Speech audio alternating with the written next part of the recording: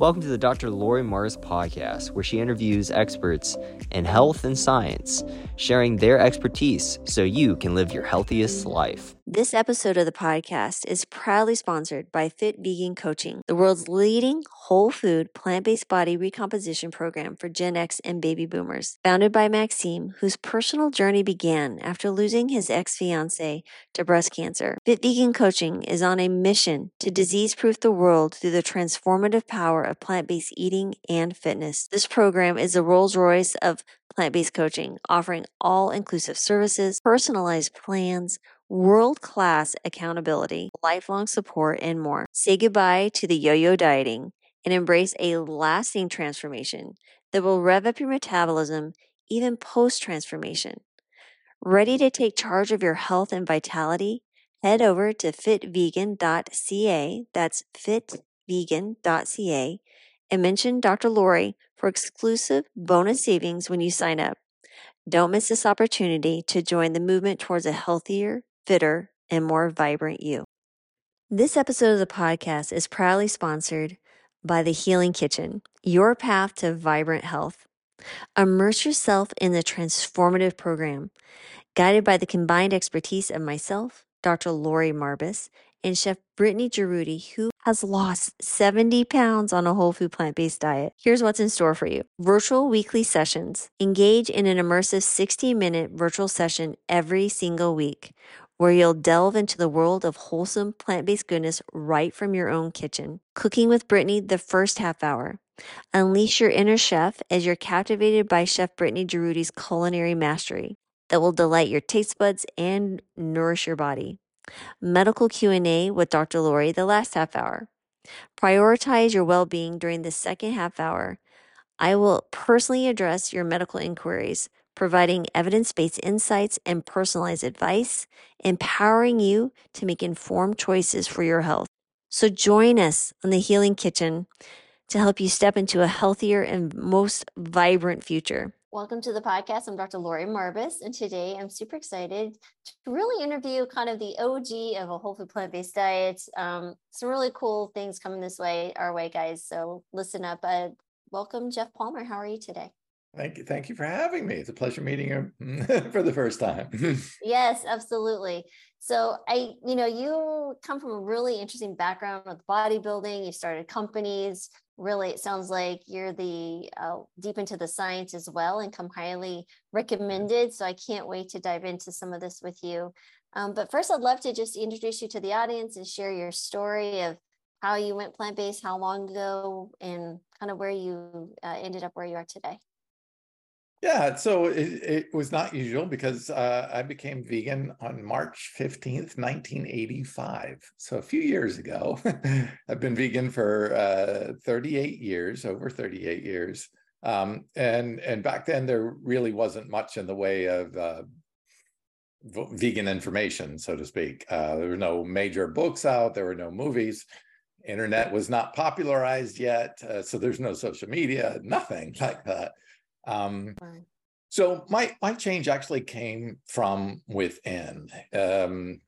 I lost my mother and my father and my brother at an early age, and started to suffer deeply from suicidal depression.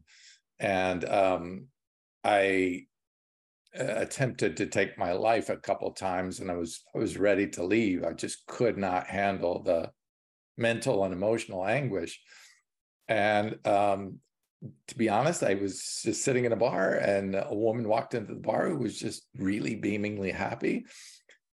And I walked right up to her and I said, show me how to be that way. Oh. She laughed and she was taken aback, but she said, well, I just came from a therapist who really helped me with a breakthrough. Maybe he can help you. And it turns out he was a healer, not so much a traditional therapist. And we went and we started talking, and he talked me back into my pain, to the very core of it. And I had this powerful breakthrough that changed my whole world. And instantly in that moment, I quit drinking, I quit doing drugs, I quit smoking, and I quit eating all animal products in that moment. I've never suffered a day of depression in my life again. Can we just talk? Can we halt there just for a moment? Because I'm sure there's lots of other great, amazing things. Okay, now this could probably be an entire hour conversation. I am very intrigued. What did the therapist do? How long did this take? I'm just curious if you don't mind expanding that a little bit. Yeah, so he was very perceptive. He recognized as soon as I showed up to the door, he looked at me and he goes, "Oh, you came here to prove me wrong." And it's exactly what I was thinking. I was pessimistic. Look, my father was an English professor. My mother was a Jungian psychologist. So I was raised by academics. My father was an existentialist, and that's the mindset. I scored in the top 1% to 2% in my SATs. I passed the Mensa exam. It was like, okay, but I've got this amazing set of genetics from my parents, but I can't figure out how to be happy in this life. That's not very useful. And so he called that out immediately, recognized that in me immediately. And I'm like, I barely even said a few words. How could he see that? So I dropped the defenses. And that, coupled with him asking the exact right question. So my father had died from alcohol. He took his own life through alcohol. And 3 days before my 18th birthday. And I'm what they call a hypersensitive personality. So I feel everything, every person's emotions. I love being in nature because that was the one place where I saw and felt the harmony, the perfection of things. Human beings didn't make any sense to me at all. They kept doing things that were contradictory to their own belief systems. And I was like, where do I fit into this? Mm-hmm. So he said, okay, do this one sentence for me.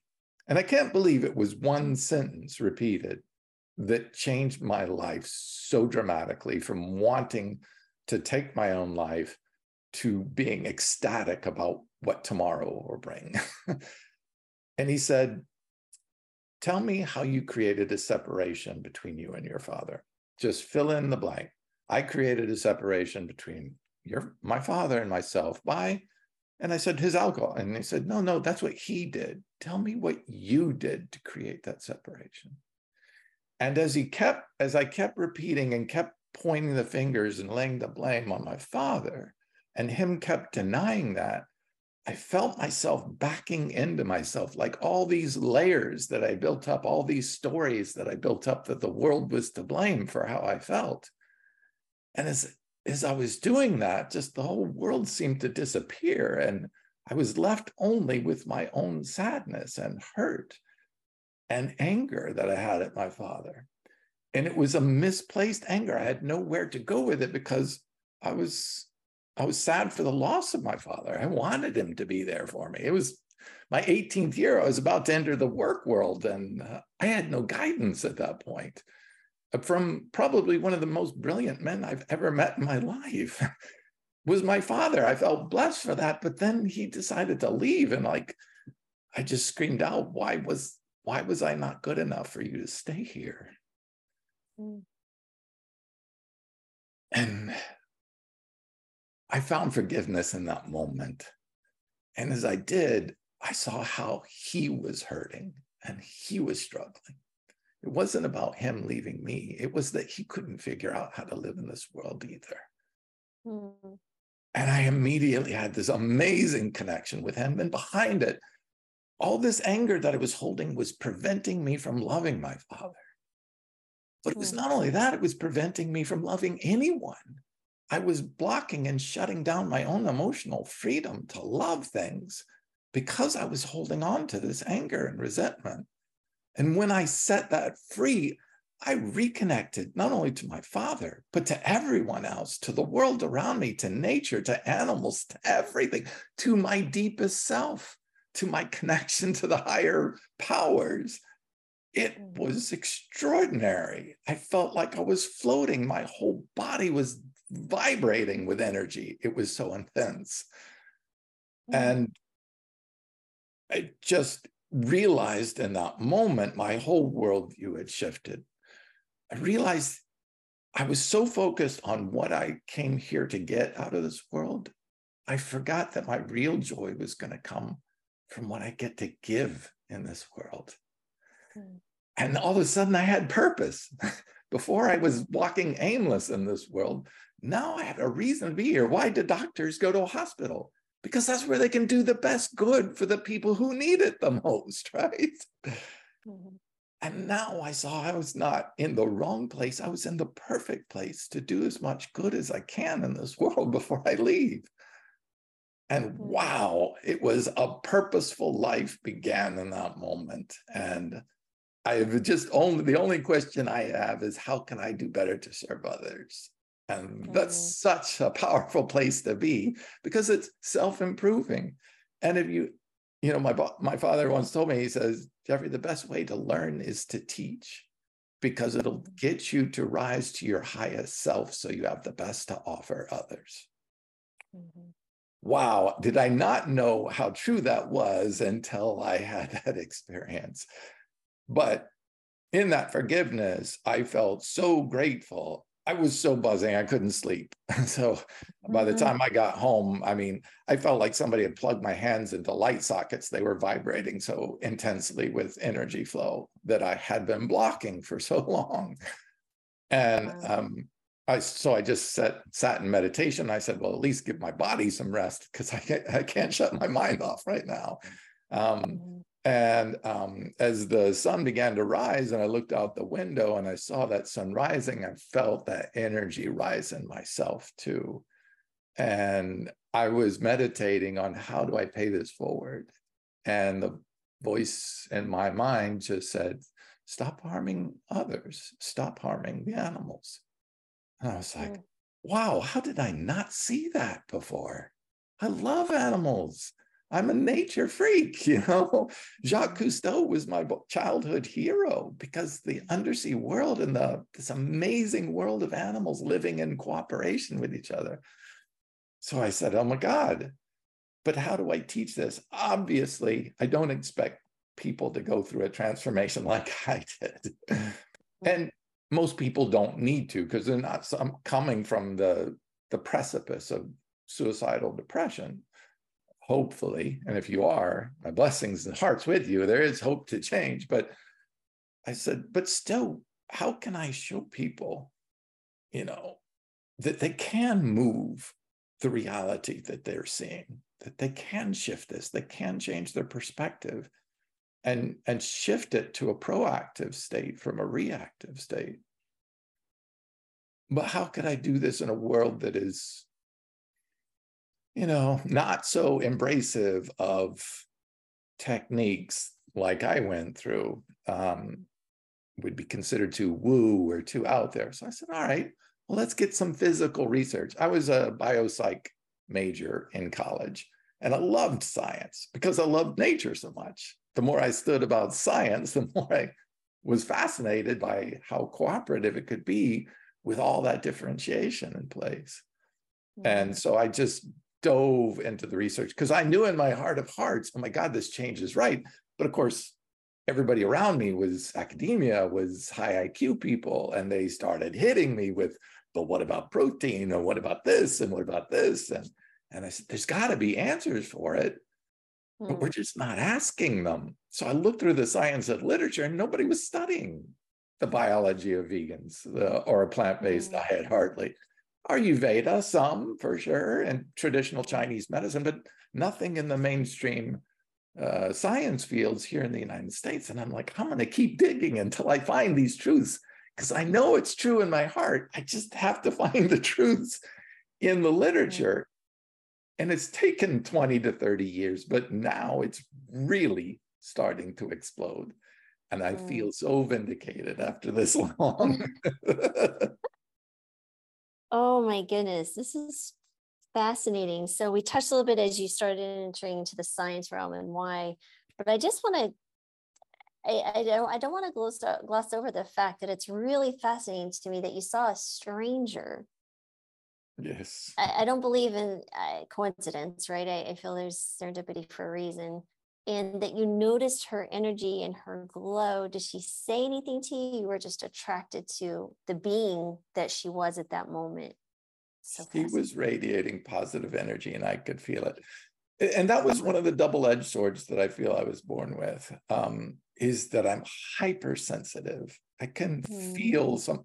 I was at a party and the most popular guy in this area, I was visiting in California with a friend, and she said, "Oh, come to this party with me." And I said, "Okay."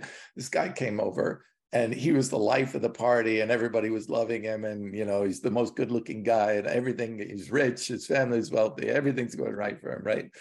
And she goes, "Oh, you got to meet him." And I met him, and I turned to her and I said, "Oh my God, he's full of pain." And she goes, "Oh, what are you talking about? You know, you're just all that woo stuff, you know." And I said, "Okay, all right." About 20 minutes later, he went outside and put his fist through the windshield of the car and tried to kill himself. His girlfriend had just broken up with him, and I felt that. Wow. And nobody else did. And it's okay, but there's a double-edged sword, because sometimes I don't feel like I like to be in crowds because I can feel all the negativity of people. It's good if you're a healer because it makes you intuitive towards people. It's not good if you're trying to maintain your own sanity in a world that's hurting. Wow. That's exactly right. So you almost had to acknowledge your own suffering, your dad's suffering, which allowed compassion, which led you to your purpose, which gets us back to present day, the science. And yes, and even still, I think it's we know what to do and tell people, but it's still exactly. it's like it makes sense, common sense, but people still question it. And so what gave you the idea? Like, what was one? How did you enter I know you've been doing the bodybuilding component for some time. Yes. You also offered like the first plant-based or vegan bodybuilding competition. Is that right? That's correct. Can you talk about that piece of it for a bit? Yeah, I was at a veg fest. I love working out. I was a swimmer in high school and college, held a district record. So I quickly learned that, you know, eating 5,000 to 8,000 calories a day and keeping under 10% body fat was possible through exercise. But I picked up weight training too as there, and I didn't like being in chlorinated pools all the time. So I shifted that to maintain my health. And because it made me feel good, you know, the release of endorphins, the mood and emotional. I later learned through the science, its effect on the microbiome and its healthy impacts on cytokine production, which reduces risk of cancer. I mean, just on and on the benefits. I was like, well, great, this is something I love to do. I love working out. But as a vegan, that's one of the first things everybody asks me is, where do you get your protein? And I'm like, okay, I'm 60 years of age. I have 17-inch arms and do no drugs whatsoever, and have not in the last 38 years since I swore off drugs use. No medications, no health concerns. My cholesterol is under 100. I mean, blood pressure, they say I'm a runner, and I'm not. I don't even run, you know? So it's like, and then I'm in the gym and I'm getting on the bench press machine, decline bench press machine, and pushing 450 pounds for 6 reps. And people are looking at me like, how old are you? And I said, I'm 60. And they're like, how are you doing that? Yeah. And I'm like, it's the plants. And I said, okay, well, wait a minute. If this is, people don't believe this, and people, you know, a woman at a veg fest came up to me, and I was wearing a vegan shirt, obviously, and she said, do you mind if I take a picture of you? And I said, no, fine. And she goes, the reason I want to do it is because I want to show my boyfriend, because he doesn't believe vegans can gain the size you have. And, you know, she said, how long have you been vegan? Because he's going to say you got that way not being vegan. I said, no, over 35 years. And she's like, okay, well, that's not from meat then. I said, no, the body replaces muscle tissue every 7 to 10 years. So it's been replaced 3 times over by plants. She's like, he's not going to believe this. And I said, okay, there's a real good conversation piece. And I think men, if you look at the statistics, men resist becoming or making changes in their dietary pattern much more so than women. The latest polls showed that 80% of vegans in the United States are women. So that's a disproportionate. And men are tied to this meat equals masculinity myth that's actually killing them. It's destroying their lives. But they're afraid of changing, afraid of judgment by their peers, that they'll be, not considered manly enough, that they're not eating meat, or that they can't gain muscle, or that somehow they'll be judged, differently. So I really tried to want to set a better example for a masculine male that is vegan, long-term vegan, and older, and drug-free. No excuses. So I said, all right, but there are lots of people now starting to do this. So I formed the World Vegan Bodybuilding Championship, the first completely drug-free vegan bodybuilding championship in the world. And the first show, we brought together 48 athletes from all over the world, Hong Kong, Germany, Australia, Canada. It was amazing. And people seeing the video of, nearly 50 vegan drug-free athletes taking the stage and showing what they can accomplish without the use of drugs, without the eating of animal products. It was phenomenal. And I just want to show people the example that you can move beyond these fears that are holding you back and hurting you. And you can excel, optimize your diet, optimize your life, gain more out of it. Was in the gym the other day, and I always wear vegan shirts in there to keep the conversation going because of my physique that I've developed. And the guy said, well, I could do that. I said, what's the most important thing to you? He said, by far, my kids. And I said, and he told me about them, showed me pictures. And I said, well, great. Don't you want to be here for them? And he goes, of course. And I said, do you know that 50% of Americans will die of atherosclerosis in this country due to consuming dietary cholesterol, which only by and large comes from animals? And he's like, what? And I said, yeah, you're trading that hamburger for being here for your kids. Don't you want to be here for them? I said, neither one of my parents made it to 60, and here I am at 60 thriving. Think about it. Be here for them. If you can't put down that burger for you, do it for them. His eyes started to well up, and then he was like, all right, I got to be manly again. No crying here. Especially not in the bro gym. Come on. Yeah, exactly. Someone might see me.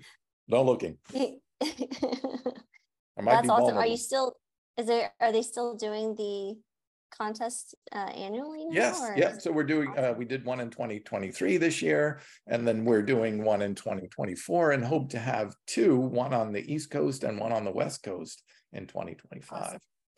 Also in talks with one to hold it in Japan and in possibly the Middle East. So wow, that would be wow. And they're men and women athletes.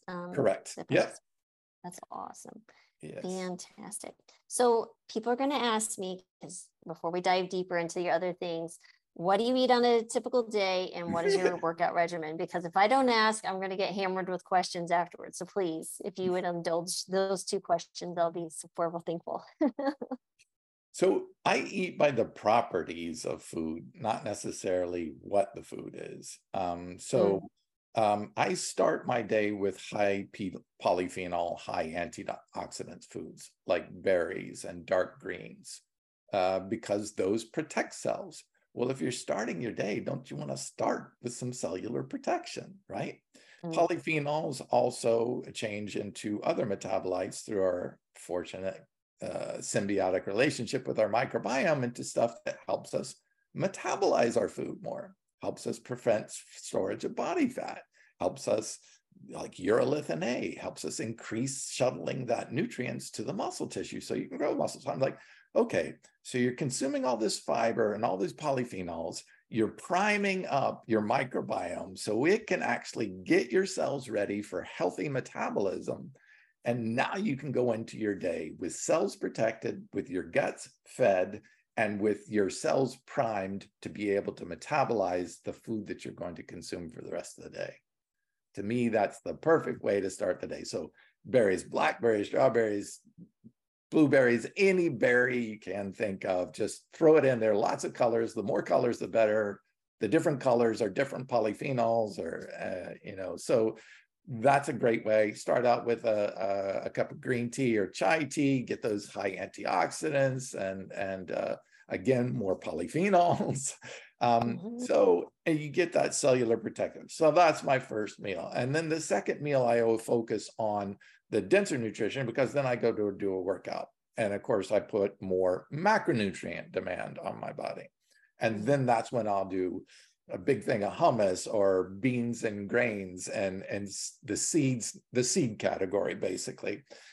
And the reason why it's nutrient dense foods, calorie dense foods, they contain a little bit more of the unsaturated fats like walnuts and almonds and things like this. So that's more calorie dense, more protein rich foods because they're seeds. People think about what's the best protein source on the animal side, and you say an egg because it's a condensed form of a chicken. It grows into a big chicken, right? So you need a lot in there. Same with the seeds in plants. Seed grows into a full-grown plant. So it's a condensed, lots of dense nutrient in there and energy in there. So that's what I focus on for my midday. And then for the end day, because our body is going to recover from all the work and all the things you've done, all the reactive oxygen species, big salads, beans, greens, and grains, some tubers or starches because of the dietary starches, again, and this can leave you into the night to help you recover. So I eat according to the day based on the properties of the food, and then it leaves me a broad spectrum of different food choices to choose within each one of those categories. Protect and prime the pump, feed the body its nutrients it needs, and then hit it again at night with those protective dark greens and things like this that will help you recover and heal and repair. That's fantastic. And then, of course, people are asking, how many days a week are you working out? How many hours? Like, how long did it take you to build the physique and maintain? Like, what does that look like on a day-to-day basis? So I can work out 7 days a week. Because I have such great recovery. Remember, the alkalinity, plant-based diet is very high alkaline. It was just funny, in the bodybuilding world, they actually take baking soda because it's alkaline to neutralize some of the lactic acid built up from workouts. Well, plants are already alkaline, so they're already doing that job for us. So our recovery times are much faster, which is why so many of the MMA athletes, basketball players, they're all starting to switch this because they recover faster and they get paid for playing. If they have to sit out games for recovery, they don't get paid as much. So it's a financial incentive for them. And so that just makes total sense for me on that side. So I can do that, but I pace myself. I ask myself how I'm feeling. I use that feedback. Am I feeling really sore because I did one? Well, then I'll give myself an extra day of rest. Recovery is where the muscle growth and repair happens, not during the workouts. The workout stimulates the growth and change, the adaptation, but the adaptation happens during rest. So getting good sleep is really important for that too as well. Absolutely. So on average, 4 days a week, 5 days a week? Yeah, 4 to 5 days a week. I do what's called splits. So I split up the body parts so that technically I do legs 1, maybe 2 times a week. So, but I'm doing chest another time, I'm doing back another time, shoulders another time, arms another time. So it's actually a 5-day split. And I'm actually only working that body part to the nth degree once or twice a week. Gotcha. So then, so I know, you're way well versed in the scientific realm about all these things. And, some of the things that I think would be fascinating to discuss, if we can kind of move towards duckweed. And I know you have a product about that. If you can share with that, I'm happy to, promote anything there. But can you just tell us a little bit about like, what is duckweed? Where did it come from? How it was discovered? Like, how can we incorporate it? Where can we find it? Those type of things. Yeah. So obviously, I own a fitness nutrition brand, a plant-based fitness nutrition brand called Clean Machine, because I'm trying to keep people to encourage them to keep this amazing machine that we're born into, the human body, is clean, free of drugs and free of animal products. But I know we're under stresses that the human body has never been to. We're exposed to chemicals and toxins that we've never been to, that are, in our lifetime created. So I'm like, okay, we got to go a little bit deeper on the nutrition, almost to a therapeutic level, to super compensate for some of these negatives that have never been part of the human experience until the last 50, 60 years. So I started looking for more whole food sources that were uber rich in nutrient density. And I found the best in the world. And the funny thing is, duckweed, we've been trying to kill it for the last 50 years as a noxious weed that, is in lakes and ponds, and we've been spraying it and stuff like that. And one company was looking at how to, do it. And they were dredging out duckweed, and it was growing super rapidly. And they're like, wow, that thing is like almost impossible to kill. Let's take a look at it nutritionally. Let's break it apart. And when they found out it's the most nutrient rich plant ever discovered on this planet. And they're like, wow, we shouldn't be tossing this out. We should be eating it. Wow. But what's really kind of unique, I mean, they found it was one of the fastest growing plants. It doubles its size every 36 hours. It's faster growing than bamboo, which was considered the fastest growing plant in the world. And they're like, how is it creating so much nitrogen? Nitrogen is what creates protein, obviously, and it needs that to double in its size. So it had 45 to 55% protein in its whole state. That's, yeah. So the reason people do protein powders is because they have to pull out some of the other stuff that's not protein, like fiber and omegas and all the rest of the stuff, the micronutrients, so that you get more of the protein, so that you have a density of protein. Well, this was so rich in protein, you could eat that in its whole food state and still be getting 20, 30 grams in a serving. And I'm like, wow, a whole What's a serving, by the way? What's that? About What's a 35-gram serving. So 35 grams. Just a little scoop. Yeah. Okay. That's less than a palm size of powder in your hand. Wow. So that's in a powdered, dehydrated state? Correct. So they dehydrated and cold pressed and then dehydrated so that it can be served as powder. That way you can throw it into pancakes or smoothies or sprinkle it on salads or whatever you want to do with it.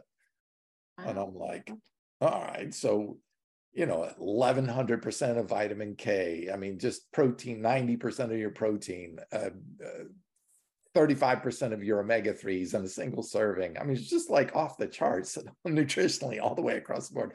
Prebiotic fiber. The WHO called it the most complete food source on the planet. Wow. Okay. Yeah. But then there was one other element, was the B12. So, which I think gets to the growth thing you're describing. Yeah. So I have been really searching for, wait a minute, plant-based diet has to be right, but what about this B12 thing? It's the number one argument used against, yeah, but where do you get your B12? Well, B12 isn't found in significant amount of plants. So we thought. And so when they did the studies on that, they found just a single scoop now will give you 100% of your daily value of vitamin B12, bioavailable B12, reaching the bloodstream, actually making changes in all three of the biological forms that our body uses: methyl, oxal, and adenosine. Interesting. This was amazing. And I'm like, oh my God, 100% of your DV naturally occurring in a whole food plant. So why was this? Okay, so plants normally living in soil, right? Their roots are in the soil. There are microorganisms that live in the soil that help with bioexchange of nutrients, right? So the plant actually takes amino acids and sugars and sends them down into the roots and pushes it into the soil to attract fungi and microbes over to that. So the microbes will break down the minerals and different things, nutrients that are in the soil, make them bioavailable. I feed you, you feed me. Really beautiful symbiotic relationship. But what about a plant that's sitting here floating in the water? It can't do that. So what the plant adapted to do is say, wait a minute, I'll soak up that B12 right through my root system, create little nodules in my root system, little condos for those bacteria to live, and then drop the food into the condo to feed them, and they can live out their life cycle in there. I'll pull up the nutrients in the water, they'll metabolize it, make it bioavailable for the plant, and the microbes feed the plant. But those microbes include the microbes that create vitamin B12, the very bacteria that create vitamin B12. But it's in the plant. They're actually living inside of the plant. Whoa. Okay. Yeah. So when you condense it to powder form, you're saying it gets the RDA for B12. Because we use the whole plant. Right. You just scoop the plant right off the water, cold press it, and then dry it. It goes from pond to powder in about 40 minutes. So it's true farm to table. Yeah. Wow. Okay. And so then how did you incorporate this in your business and your products? Can you share with us what that looks like? Yeah, so we put it into, I was the first to launch. At this time, it was called Limna, is the plant name, Limna minor, also called Wolffia. There's different species of the greater species, Limnaceae. I was the first to bring it to market, and we brought it to the largest trade show in the country, the Natural Products Expo West. It's the largest, actually, natural products show in the world. And we won the Nexty Award, the top supplement award in the United States for best supplement of the year. Out of over 3,000 entries, we're considered the most important nutraceutical launch of 2018.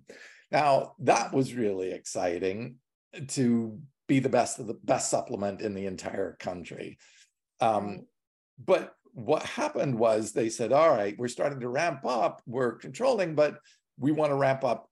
So they shut down production. And unfortunately, right when that happened, a study came out showing that it's also called Mankai. Duckweed has lots of different names, depending on what part of the world you're referring it to.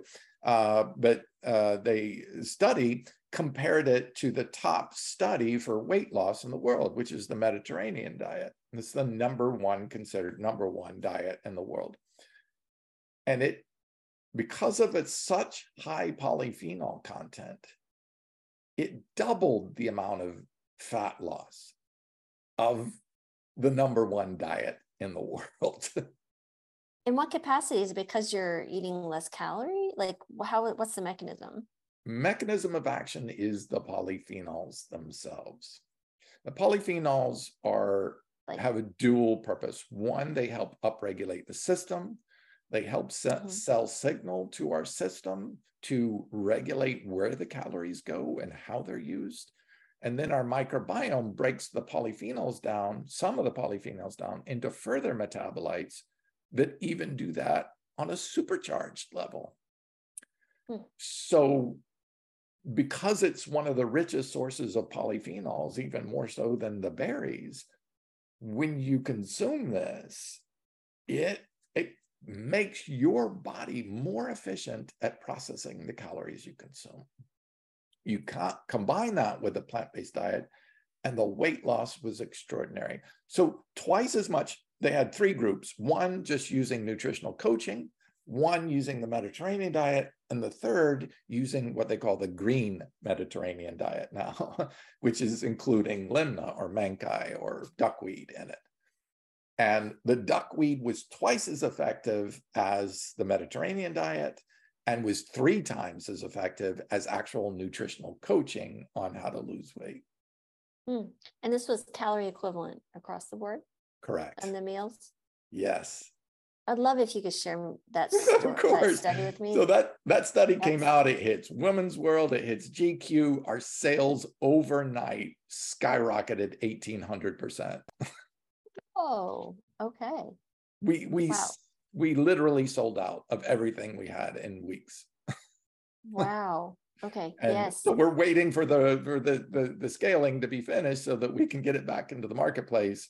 But people are pounding our doors for it because of that study. And I'm like, okay, I get it. You know, we're at 77% of America is overweight or obese right now. It's a big deal. But to me, the health part of it is even more. The B12. I mean, you've got 100% value of B12 in it. You've got the richest source of nutrition of any plant. You've got something that grows 365 days of the year. So there's no crop rotation necessary. There's no downtime. And per square inch of food grown is multiple times that of any other food crop in the world. 98% of the water is squeezed out of the plant and returned to the tank. So it's almost, when it rains, it's a 0 water crop use plant. So where can someone get the full duckweed, or can they grow this at home? Is that a possibility? It is, with a very big asterisk. Okay. So duckweed is exceptional at pulling nutrients into its system because it grows so fast. If the water is not pure, it will pull everything into its system, including the toxins that are in the water. So duckweed is actually used to remediate polluted bodies of water.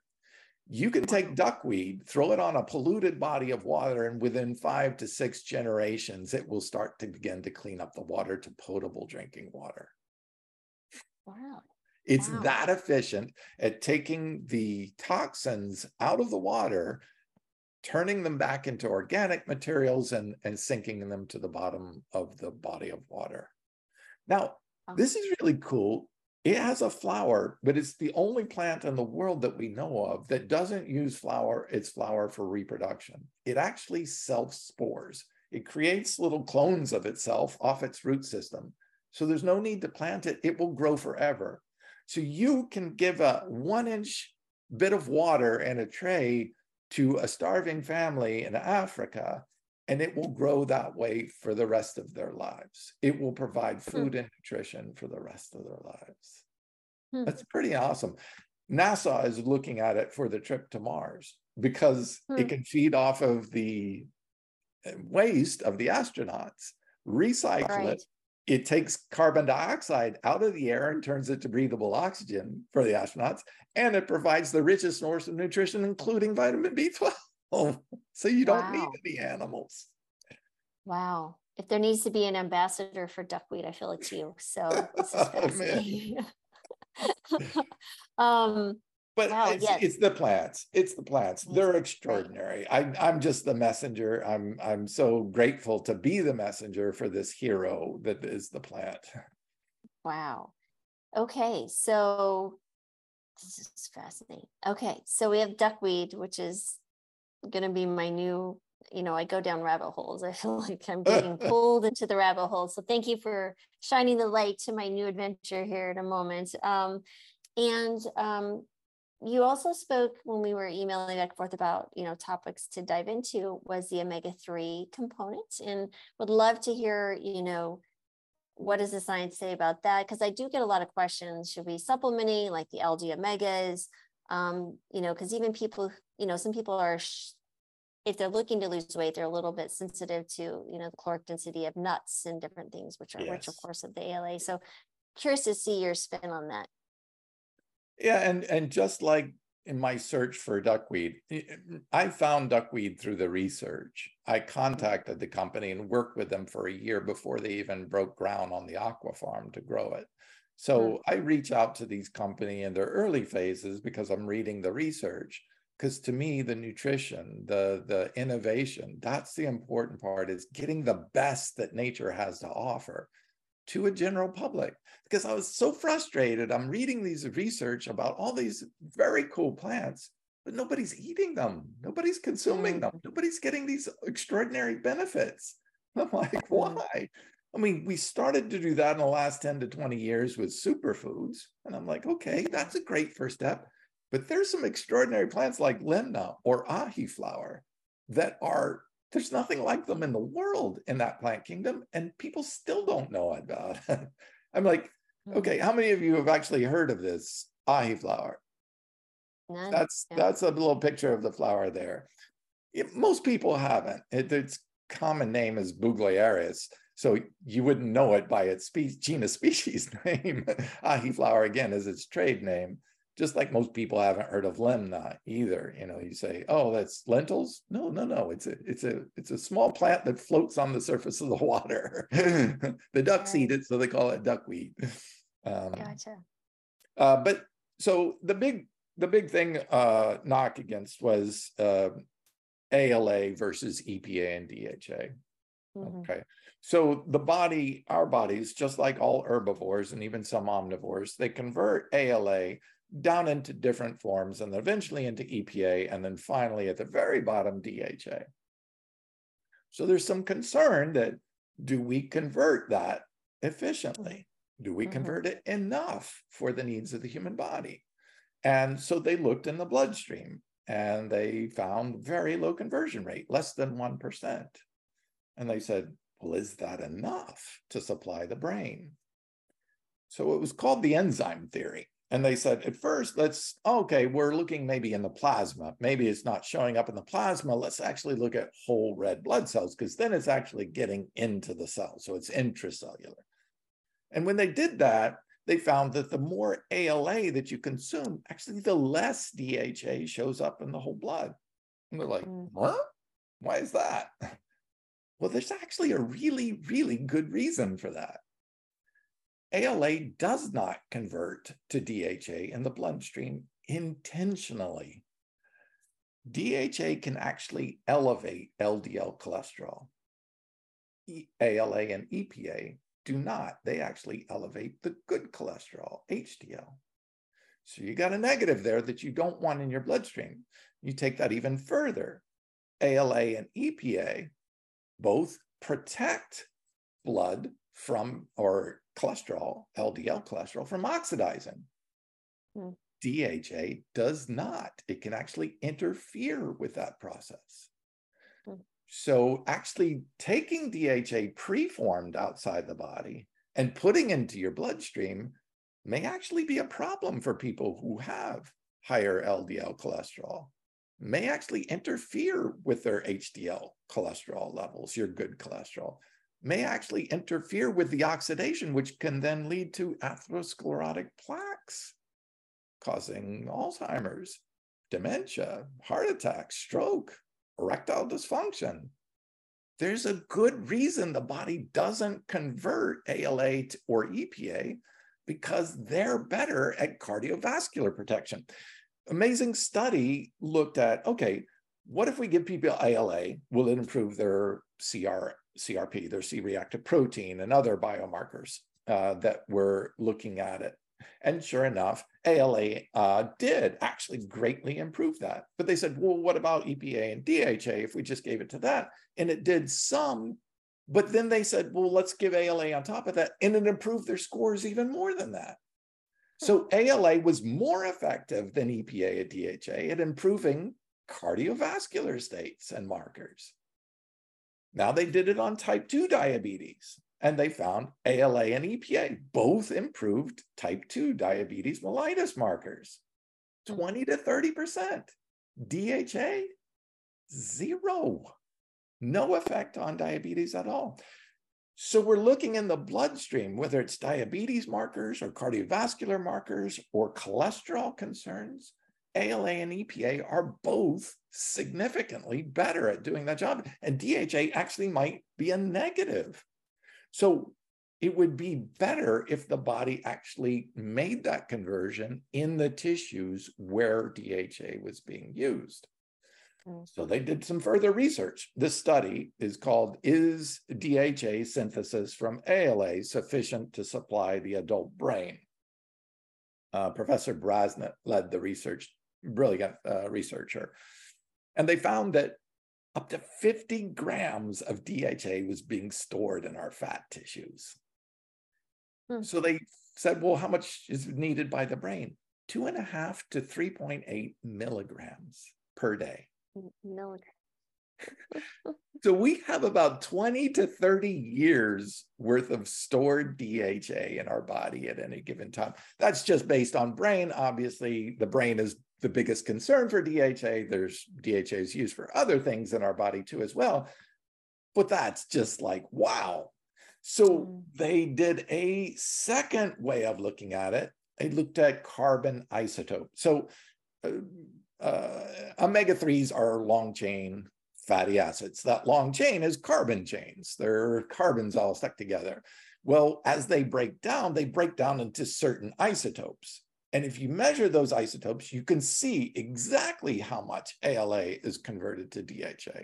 It leaves a signature, an undeniable signature. It won't be there unless that conversion has happened. And they found that not only were we converting so much DHA, 50 times more DHA was being converted in tissues than in the bloodstream, and yet our omega-3 index is measured on bloodstream and red blood cells. I'm like, we're looking in the total wrong place. We've based all of our assumptions on this. Because of course, if you take outside endogenous preformed EPA and DHA and drop them into your digestive tract, of course they're going to show up in the bloodstream. You put them there. But the body is wise in saying, I will hold on to ALA because it can convert down to all other 5 forms, SDA, ETA, EPA, DPA, and DHA whenever you need it, however much you need it, for each specific tissue, for each specific gender, for each specific age group, for each specific disease state. You're going to need different amounts of each one of those. So they said, well, what about those first 3, ALA, SDA, and ETA? It's a unidirectional conversion. So it only goes one way. Why would you convert ALA all the way down to DHA, which was the last one? Because once it becomes DHA, that's it. You're done. It can't go back to any of the other states. That makes no sense at all. You'd keep it as ALA as much as you can. They found out the body hoards ALA and stores it for up to a year in the body. They put a radioactive tracer on it to find out how long it stays in the human body. ALA will park in the body and hold it and wait till you need it for a year. When they looked at the DHA, they saw that 50 times more conversion that was happening in the blood, so much so that it was just topping off the stores in the brain and the liver and the fatty tissues of DHA to hold it, just topping off those stores to make sure you have enough. 60% of the rest of the DHA was just being burned off as calories. Was just used as energy. Beta oxidation, just burn it up. We don't have any use for it. So this big concern about DHA, and then I'm looking at, okay, wait a minute, you have omega-6 and omega-3, and you have ALA as the primary precursor, the only essential omega-3, and the only essential omega-6 is LA, and they all convert down. Well, how many of you are concerned that you're not getting enough arachidonic acid? No one. No one is it. How many of you are taking arachidonic acid as a supplement? Yeah, no one, because it's pro-inflammatory. You don't want it. You let your body make its own only when it needs it for pro-inflammatory states, like when you get injured. Of course. Well, that's the exact same enzymes used in both converting ALA to DHA and LA to arachidonic acid. It's the identical desaturase and elongase enzymes. They do both. So if there's not enough enzymes to convert to DHA, well, then there wouldn't be enough enzymes to create DPA, omega-6. And how many of you even heard of DPA, omega-6? Exactly. Because we don't worry about it, because our body is so efficient at producing it when and where it needs it. This changes the whole understanding of omega nutrition. And we have been looking at the studies, one in the wrong place. It's not in the blood, it's in the tissues. And of course, it can't be measured because you have to go in and take biopsies. We're not going to go take pieces of people's brains to find out how much DHA is there. We need a better test for that. But this is how wrong. If you test a vegan on the omega-3 index, over 90% will fail. Even if they're grossly getting more omega-3 than their body could even ever process and ends up burning it in beta oxidation. That test is wrong, and that test is false, and it's scaring vegans about omega-3s. And we really need to get this research out there so that people stop making this assumption that we're not getting enough omega-3s in our diet. We are, we just don't have the right test because we're looking in the wrong place for it. Wow. That's really fascinating. Definitely would love all those, any research papers you can send to me, please. It's fascinating. Absolutely. So what do you recommend? I mean, based on your research and, like how much should we be looking at their ALA consumption? What are the foods that you would suggest in the whole food form? Yeah, so there is an actual genetic variant in some humans, a small percentage, that don't do the first step, the conversion of ALA down to SDA. It's called delta 6 desaturase or D6D. Some people, because of a genetic difference, don't produce that enzyme as efficiently. It's not that they don't produce any, it's that they don't produce enough. So that's a concern. But how do you know? Well, you can get your genetics tested. But I was like, well, wait a minute. If that's the case, what if we just found a plant that was really good at producing the second step, SDA? It would skip that concern for all that. Then you'd have a plant-based omega that would be good for everyone to take, not 95% of the people, 100% of the people. And I found, when I found iFlower, it is the richest source of SDA of any plant on the planet, and it's not close. ALA, flax and chia have no SDA in it at all. Hemp has a little bit, but this has 10 times the amount of SDA as hemp. So now you've got a plant source that skips that concern for people and skips that desal. It's got ALA, but it's also got SDA too, so it covers that concern. That is really fascinating, because I'll throw out an interesting, just anecdotally seeing, because I've seen thousands of plant-based patients, thousands, and I would say a small handful, when they switched to a very clean plant-based diet, many were looking to lose weight, so they were a little bit restricted on their fat consumption, started developing joint discomfort, especially in their hands. And when I'm looking at, anti-inflammatory pieces, I put them on higher doses of ground flaxseed, walnuts, and I added a preformed omega-3, algae omega-3, in every single case resolved itself. So I'm wondering if it's that conversion piece that might have been. Do you know the numbers on the percentages? I had no idea why this worked. It just made sense that something like that would work. And so I was just basically trying, but every single person has worked every single time. Yes, so you're using, at this point, you're using omega-3s not as nutritional support or meeting nutritional requirements. You're using as a therapeutic. And just like drugs are stronger than many nutraceuticals because they're hyper concentrated, they have therapeutic applications where a plant would take a lot longer to do it in its whole food, but it's because a gentler, a milder approach. So yes, when you're talking therapy, you will see that in studies borne out that yes, you can do this. Now, when you put preformed EPA and DHA, so especially DHA, when you put preformed DHA in the body, so those enzymes, elongase and desaturase enzymes, those are regulated by epigenetics. So if you have a lot of DHA come in, the body says, okay, I've got plenty of that, turn off all the enzymes that would convert EPA down further, so I don't overload the system with DHA. So you basically force the body into switching off its ability to convert those things. So this is borne out in a study. They found, actually pull up the study. So they found that those consuming a plant-based diet had much higher enzyme levels, converted at a much higher ratio than those eating fish. So if you introduce testosterone to the body, exogenous testosterone, what does it do to the body? The body says, that's plenty. I'll shut down my own production. What do you do when thyroid gets introduced to the body, right? Thyroid hormones, T3, the body shuts down, and it can permanently shut down. Fortunately for omega-3s, it doesn't seem to be permanent, but it does. So the body disrupts its own endogenous regulation. And now you've disrupted that, and now it has to go back and recorrect that once you remove that source of DHA. Remember, the body turns on and off those enzymes through epigenetics to control and regulate.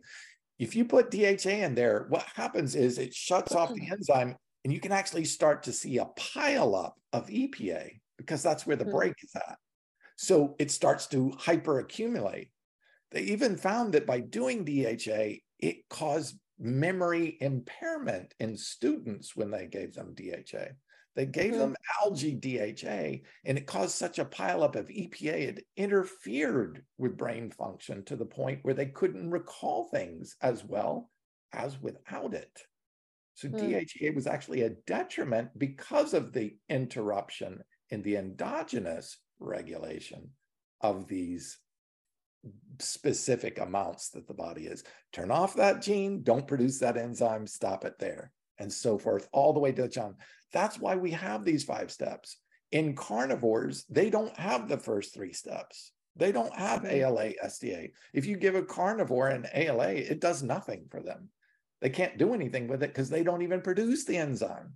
Because they eat only animals that have preformed EPA and DHA, their body says, we'll just get rid of that part of the system because we're not using it.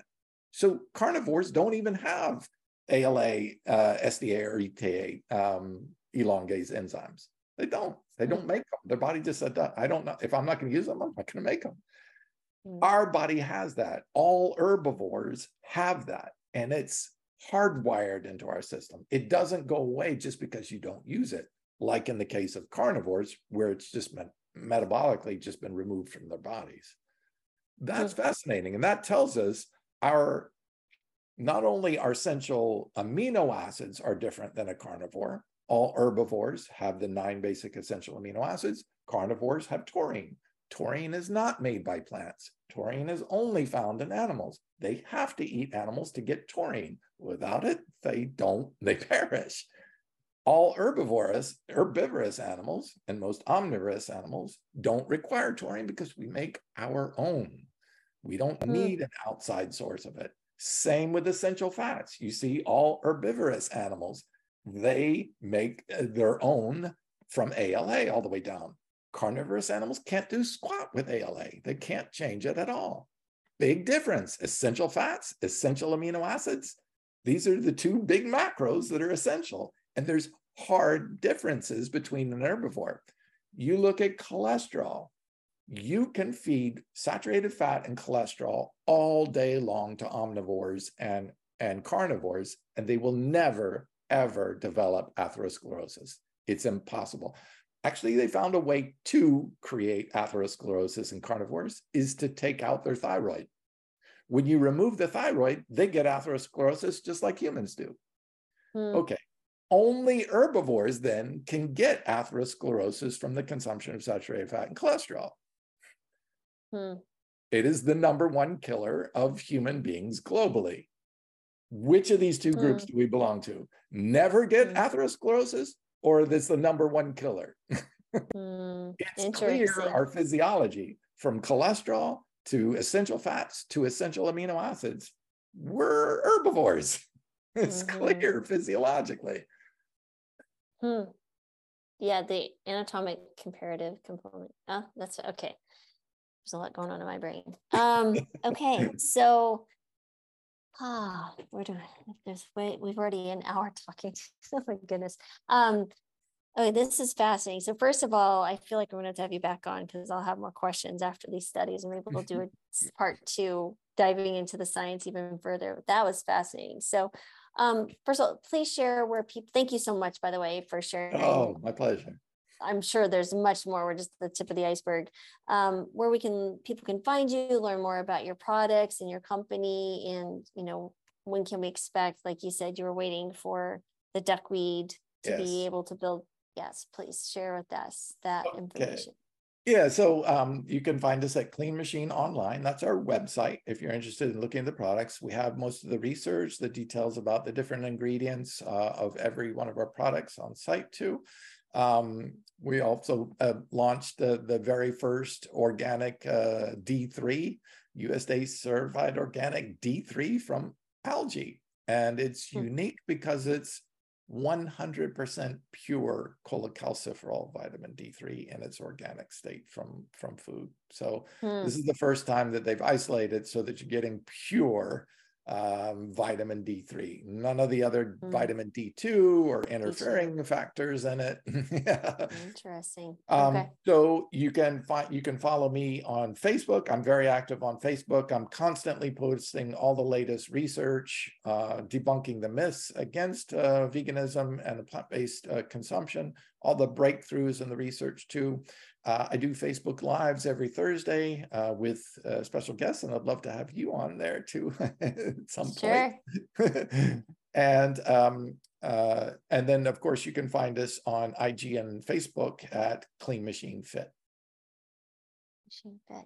Okay. Awesome. We also do have a website. If you're interested in the bodybuilding aspect, it's just go to World Vegan Bodybuilding Championship, and you can find that on Facebook. Okay, and we'll of course have all the links in the notes. And the Clean Machine was at cleanmachine.com, cleanmachinefit.com. It's cleanmachineonline.com. And that's the same on YouTube. You can catch all of my videos, all my Facebook Lives. They live there post-recording, and on YouTube at Clean Machine Online. Okay, well, this is really cool. Awesome. Well, thank you again. I'm sorry we went over the hour. I know it's a promised hour, but this was great. I'm sure they'll generate a lot of conversation and discussion and comments. And you guys, if you have more comments or questions, please post them. And when we bring Jeff back on, when he's gracious enough to allow us to interview him again, we'll certainly make sure and ask those. So thanks again. And thank you again for being on the show. Thank you for having me. Pleasure.